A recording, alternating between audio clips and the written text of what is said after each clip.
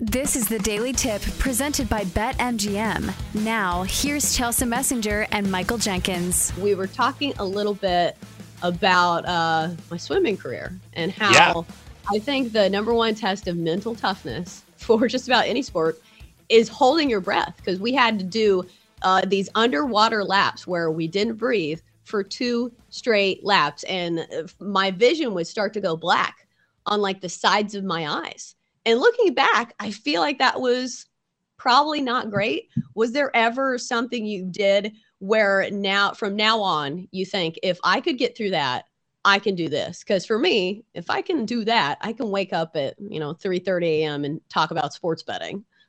I did do this thing years ago when it's not when I attended Texas. I was in Austin and I was a part of this anxiety study because I've always battled anxiety and chronic pain. So they wanted to test my pain levels, and it was a free study. They would give me treatment for free as long as I was a part of the study. So they wanted to test my pain tolerance. So they put my arm in a tub of ice. And you know how normally when you put your an extremity in ice that it hurts really bad and then it starts to go numb? Well, there was this small motor at the very bottom of this bin. So instead of your limb going numb, it just hurt the entire time. Like, it was extreme pain. So they wanted to see how long I could take it. So I put my arm in and I was like, okay, try and focus, try and see how long you can handle this, because it was so painful. And I did it for 2.5 minutes. And the guy who was doing this study, his eyes were really wide. He goes, "You can take your arm out now."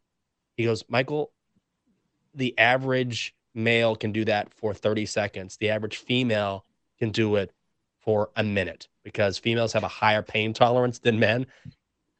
He was like, "You have a really high pain tolerance." And I was like, okay, well, if I can do that, then I can handle a lot of stuff. So as one of those things where I was trying to concentrate, but you're right there on the edge. You're like, I don't know if I can do this. And you just push through. I didn't know that about females having the higher pain tolerance. Mm-hmm. Do you think that's because we have to have kids? Actually, yeah. If I had a baby, forget it. I'd be crying. I'd be like, put me out of my misery. I don't want to live. There's no way. Guys would be absolute wrecks trying to have kids. No, I absolutely think that's the case. You do what you need to do. Especially when you're having a kid, it's different. People say that. They're like, oh, I'm such a wimp when it comes to pain. But yeah, you're producing a human. You're not tolerating pain to get free tickets to a Jonas Brothers concert. You're getting something good out of it. If I can just get through this, the first 10 rows, it's going to be great.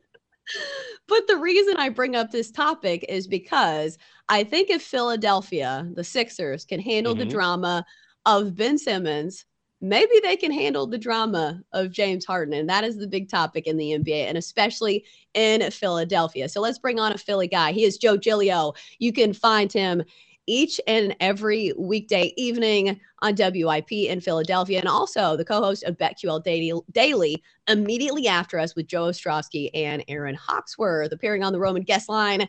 Joe, do you buy into this theory that if you can handle Ben Simmons drama, that you can certainly handle James Harden drama? I think so. Yeah, look, there are different kinds of dramas. One guy totally disappeared, on the court last year, and then literally disappeared for months and months and kind of left the team in a lark. And you have James Harden here, who's kind of more traditional drama. This is kind of the NBA drama we're used to. Leaves its team and goes out and partying and nightlife. But yeah, I'd rather have the James Harden drama for a couple of reasons. One, I think NBA teams are more used to that. Coaches are more used to that. And two, Chelsea, he's a better player, and he's a more impactful player. So if I'm going to have drama, I always say this about any athlete in any sport. If the guy's going to be a headache, they better be worth the headache. And I think James Harden has shown for most of his career he's been well worth the headache when he's on your team. Ben Simmons, I'm not quite sure he's actually worth the headache. Joe G, go ahead, Chelsea. I was just laughing at traditional drama, TM. I think it's hilarious that we have a set traditional drama for NBA players. But you're right. The juice has to be worth the squeeze. That's the underlying theory in all of this drama that we're seeing, whether it's the NBA or Aaron Rodgers. The juice has to be worth the squeeze. But looking at the Sixers in the short term, because we are a sports betting show, so what should we expect from the Sixers team in the short term? for the return of James Harden to the court. And we've seen this before where it takes sometimes a while for these players to mesh. Do you think it's going to be an immediate fit with James Harden? So I think it could be an immediate fit between James Harden and Joel Embiid, and obviously that's the most important pairing and duo. I mean, those two are going to affect most of the game. But I do think it'll take some time for the team to kind of assimilate. You know, the Sixers did this a couple of years ago with two different trades. That Brett Brown was the coach at the time, and obviously Harden's a different player, but they did it by bringing Jimmy Butler in around November, and then they did it again, bringing Tobias Harris in around February. And I remember Brett Brown saying, you know, it takes a couple months, at least 6 weeks, to kind of figure out what you have when you do this, when you bring a wholesale change in like that. And there's not much time left of the season. So in the short term, you know, I was looking at some updated NBA win totals, Sixers about 50.5. I wouldn't be surprised if, and they would have to play really, really well to get to over 50.5. I wouldn't be surprised if they went under 149 or 50. There's some choppiness. Maybe Joel Embiid's scoring average goes down, affects the MVP race. But the bottom line is by the time the playoffs start, I think it should be enough time for them to get acclimated. And that's really obviously for the Sixers, you know, what matters to them, for our listeners, for your listeners. I think there could be some choppiness early. So maybe choppiness early, and then by the time you get to the playoffs, maybe there's some value on the Sixers. So, Joe, when you look at Ben Simmons and his potential return to Philly, this is going to be fascinating because March 10th is the day that is circled on the calendar, and Sixers guard Jeff Green on his podcast said this. Now, will we shake hands to start? Probably not. First, I'd be surprised if he even plays in that game. I don't know where his health is mentally. Physically, I know he had other issues. We all know he does not like to play in Philly. If he does play, I'd be highly surprised. Let me ask you, do you think Ben Simmons would actually return and in his first game go against his former team in the Sixers? So this is obviously one of the biggest topics in Philadelphia right now. Is he going to play in this game on March 10th? And one thing quickly before I give you my answer, I think it's hilarious and hypocritical that Green is speaking out against Ben there. Because you go back to last June, July, when the whole thing blew up in the playoffs, he was lecturing fans in Philadelphia on that same podcast about how to treat Ben and don't boo him and all that stuff. He was Mr. Ben Simmons. And now all of a sudden it's like, well, yeah, we know he doesn't want to play in Philadelphia. You know, now that the whole thing blew up, he sees the writing on the wall. As far as him coming back, here's my view on it, Jenks. If he comes back to play for the Nets before March 10th, if he steps on the court between now and March 10th, I think it's going to be very, very difficult for him to not play in that game. Like, what are we going to do here? Another excuse? Or we're going to need rest that night?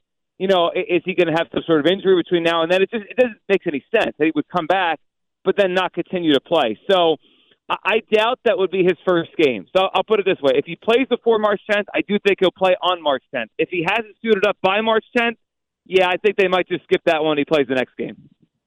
So we've got to look at these MVP odds because there's a Philly guy at the top of the list and Joel Embiid, who's playing out of his mind right now. I don't think anybody is arguing that. But when you look at favorites in the futures market with a third of the season left, and especially a guy that has some injury concerns, you know, kind of haunting him over the past several years of his career, and also now with the addition of James Harden, there's some factors in here that may cost Joel Embiid this MVP. Do you think he is still the solid play for MVP in the NBA?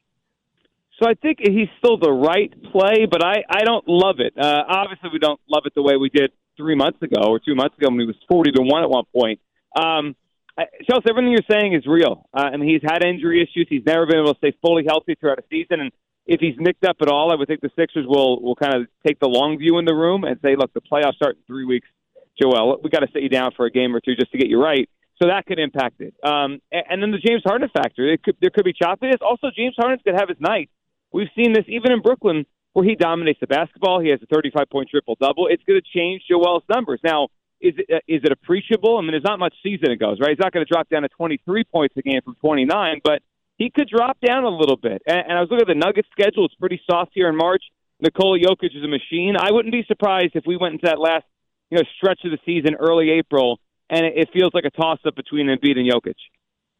Joe, when you look at, I guess, the Suns right now, and I just wanted to get your sort of broad-based view of the NBA because I really felt like before CP3 got injured, and he's going to be out for, 4 to 6 weeks, that they were playing such great team basketball. And I'm partially biased here because I really want Chris Paul to get his ring. when you look at a team like that won't get a superstar back until probably the end of the season, how does that affect whether or not you would put a futures bet on them? If I'm a Suns backer, do I wait a little bit because maybe they fall back in the second half of the season, get better value, and then once he returns, I've got more money coming my way potentially if they win it all? Yeah, I like that last strategy there, Jenks. I mean, the Suns, I said it about 2 or 3 weeks ago. Like, why are we not all on the Suns? This team on pace for about, or was on pace for about 68 wins. Yet the market kept telling us, they're pretty much the same as the Warriors and maybe whoever you like at the top of the East. It's not much difference. And I'm like, they're better than everyone. I mean, they've been the best team in the NBA, from the start of the season and now. The Warriors had a great start, but this Suns team had a 17-game winning streak, won 16 out of 17. They've been unbelievable.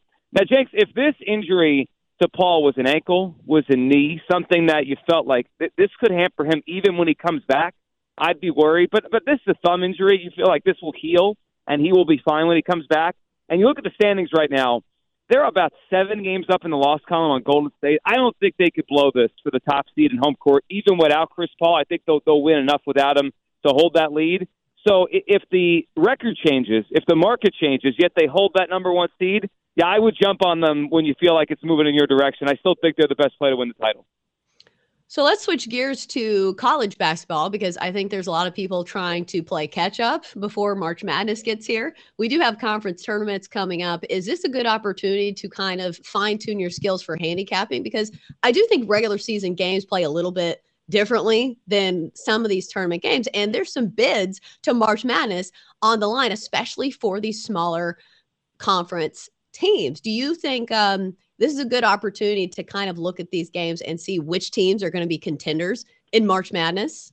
For sure. And I think it's even, I always look at the conference tournaments, Chelsea, as an opportunity to look at the teams below the top line, right? Like I think we know in each conference, for the most part, there's a couple that are still going out to the final weekend, but we know who the best teams are in each conference. You know, who's been at the top or near the top. But I always look at it like, who's second, third, fourth in these conferences? Because those are the teams that are going to kind of fill out your 3, 4, 5, 6 lines in March Madness in the bracket. And I always get a good feel of like, all right, how good is this team? Can they beat that top team? Can they get all the way to a conference final? Can they boost up their stock as we get to March Madness? So I think it's a good view on those teams because they kind of fly under the radar for the most part all season. We're talking about the number 1s in the conference, the top 5 team or 10 team, and we're kind of ignoring that team that's ranked like 18th or 19th. But there might be some value there.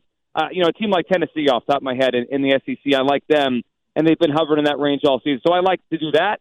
And it's like almost like an appetizer for the big thing coming up in a couple weeks. So, yeah, I'll be watching a lot of these end-of-season games and the conference tournament games. There is opportunity to kind of get a gauge on just how good these teams are. Ooh, appetizers. Now I want some bacon wrapped shrimp or something. He is Joe Giglio. He is the co-host of BetQL Daily. Immediately after us with Joe Ostrowski and Aaron Hawksworth. You can hear him on WIP in Philadelphia weekday evenings. He was joining us on the Roman guest line. He is Joe Giglio. Joe, thanks for stopping by. Anytime. Talk to you guys. Oh, what's your favorite appetizer, Jenks? Ooh, good question. Good question. Well, now you got me thinking about bacon wrapped shrimp. That was a heck of a pull. That's pretty there. good. Like whenever they have those at weddings, I hover around that waiter. Ooh, I love like a shrimp cocktail. When you can just like peel and eat shrimp, and the best is when they're already peeled for you. You have to go through that whole process, and you can just go to town on shrimp and just dip it in the red sauce. I could eat like 50 shrimp. Love that. I'm very against foods that you have to do any kind of work. I don't want to do stuff with crab legs, and I don't want to peel my own shrimp. Like, I don't want my nails getting all those juices in them. Like, peel my shrimp for me. Like, I'm eating shrimp. Darn it. Like, it should be peeled for me. I'm the same way. That's the last thing I want to do. I'm out. I don't want to do the work. Do the work for me. That's why I'm paying you for this. And like here in Maryland, crabs are huge. People love Maryland crabs, and they know exactly how to eat them. But you have to eat like 84 to get full, right. And I don't know how to eat. I'm just like, you know what? I'm just give me a burrito. Okay, this is taking way too much time. For more, listen to the Daily Tip presented by BetMGM. Weekday mornings from 6 to 9 Eastern on the BetQL network, the Odyssey app, or wherever you get your podcasts.